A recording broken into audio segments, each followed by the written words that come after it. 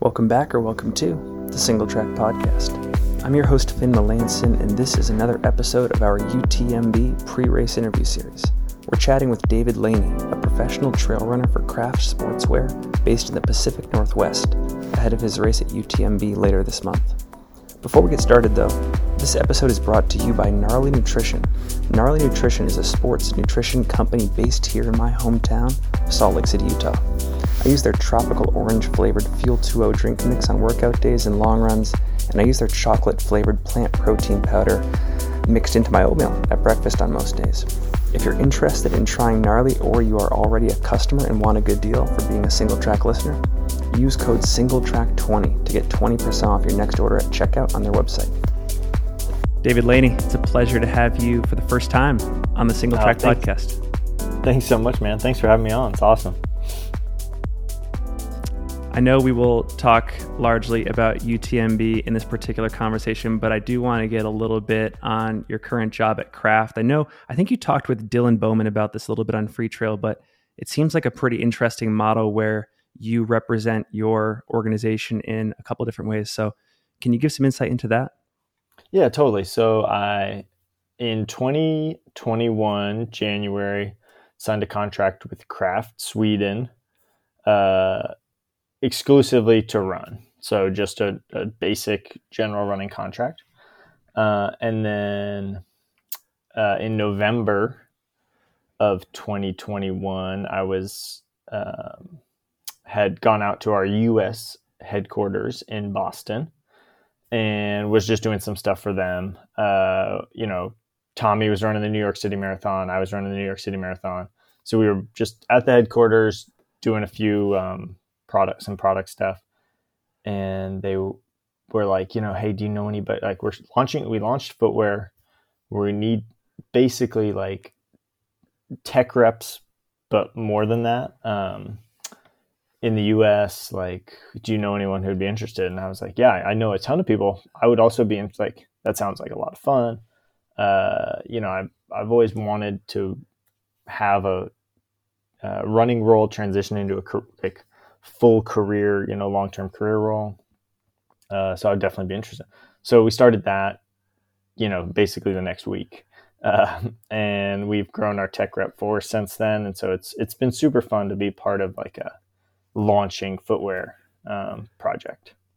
Yeah, it's super interesting to me because, and I think Tracksmith also does this to some extent with Mary Kane and Nick Willis, but you always wonder, like, if you're one of the athletes at the top of our sport, like someone like you is, what happens when inevitably those performance high competition days are over? And I know that you're a long ways away from that, but it's cool that there are clear opportunities for ways to extend yourself and really make this an end-to-end career beyond races. That's super cool.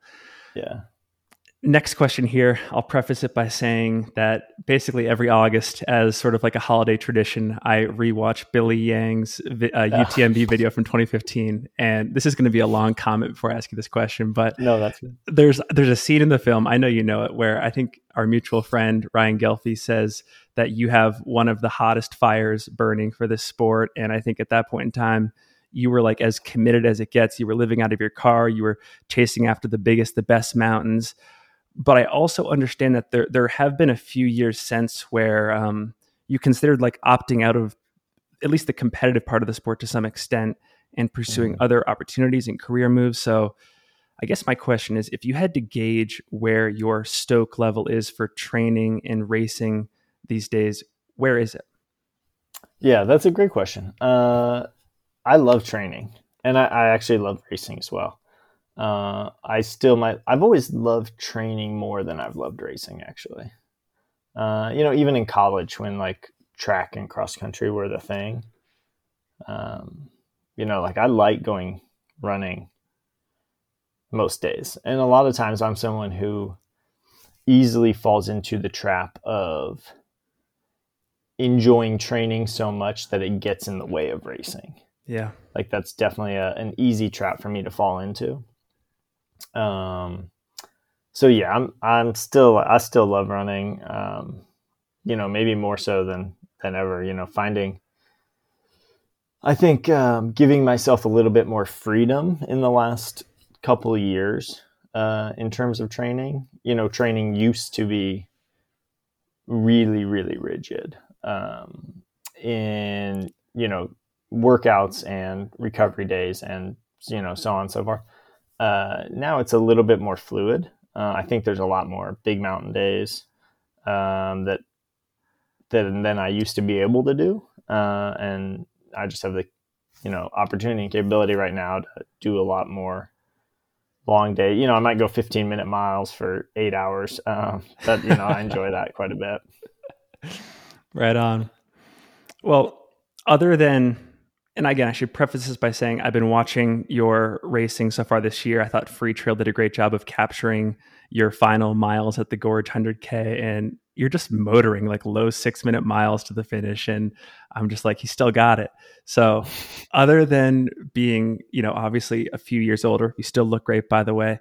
Can you compare and contrast the athlete you are now versus like the athlete you were, let's just say between like 2015 and 2017? And I know you mentioned a little bit in that last question, but maybe give us a little bit bigger picture.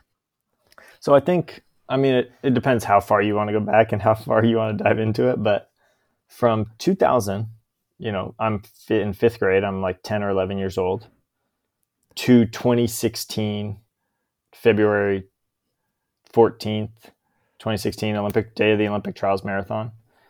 I was someone who was fully consumed and obsessed and created all of my adequacy and identity as a person on running the Olympic Trials Marathon. I think Bruce Springsteen says something like, what you don't surrender, the world just strips away. Oh yeah. And I think I had to die to that part of myself to ever be able to run. Like when you just put so much weight on something that it doesn't really deserve. Like running's a great thing. I enjoy going running. I'm not saying it's bad. But when it becomes something that it doesn't deserve to be, it will, it'll ruin you and destroy you and do everything else. It'll let you, it does. Running is inanimate, so it won't destroy you, but it will allow you to destroy yourself. And that's probably the worst kind of destroying. By the way, that's one of the best songs ever dropped on the Single Track podcast. We'll link to Human Touch in the show notes for sure, the live version. It's so easy, and even just as like a media person and someone that's not a competitive runner, but just a fan of the sport, it's so easy to get stuck on the UTMB treadmill. Like I cannot honestly tell you when I'll stop going to Chamonix, but it's going to be for many years to come. You took, I think, at least from a racing standpoint, you took 4 or 5 years off. So talk about the reasons for the break and then the motivations for returning this year. Yeah, totally. So last year I was signed up for Ultra Trail Monte Rosa. And then, Kraft wanted us, the whole team, to go do Ultravasan in Sweden. So I had decided to not do UTMB, to do Ultra Trail Monte Rosa, and then ended up doing Ultravasan instead. So that was 2021. 2020 UTMB obviously was canceled. 2017 I ran UTMB. So 2018 and 2019, I think, part of it was just having to like step away. Like I went to Chamonix both those years and trained a little bit and, tried to do some other things. But I think UTMB really is a beautiful race. You really have to be in the right, I don't know if headspace isn't the right word, but like, you kind of have to, sorry, my stomach's growling.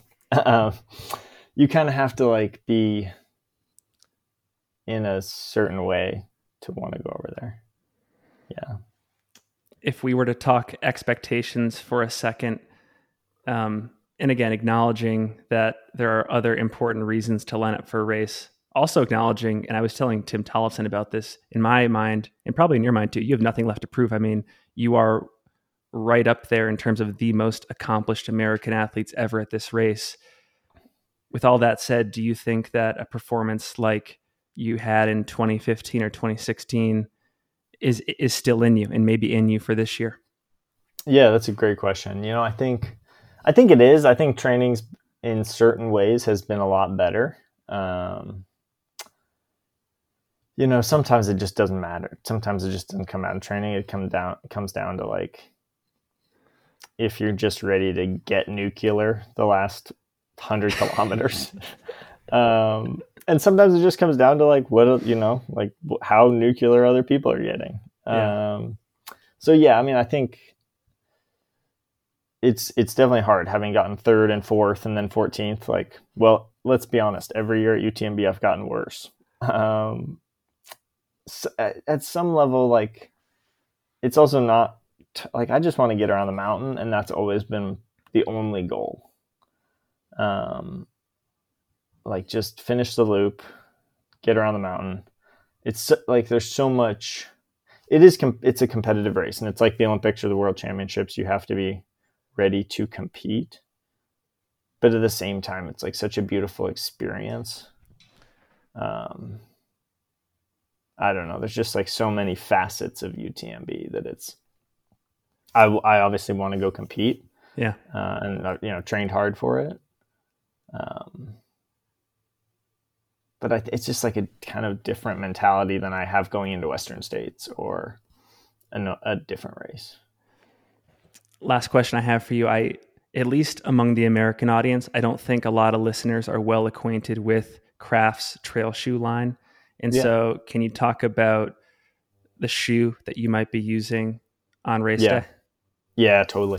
So when we started developing shoes, the goal was for Tommy to run across Sweden in 20 days, 65 miles a day. Wow. In one pair of shoes.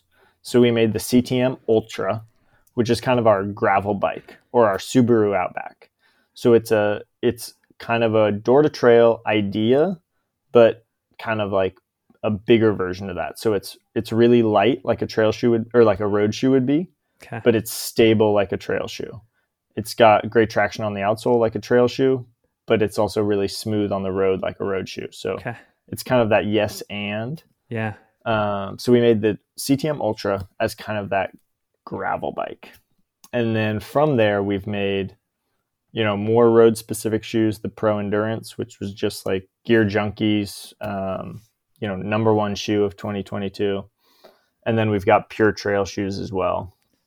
The shoe I'll run in will probably be a Proto coming out in January 15th. Okay. So yeah. Right on. Exciting times for Craft. Well, man, it's super fun. It's been such a pleasure to chat. I appreciate the insight into your inner life heading into this race. We'll make sure to link to all of your social media in the show notes. We'll give a shout out to Trails and Tarmac as well. Shout out Brett. Shout out Ryan. Yeah, Brett, And anything else that you want to leave the audience with before we go? Thanks so much for having me on, Finn. It was awesome, and appreciate all you're doing.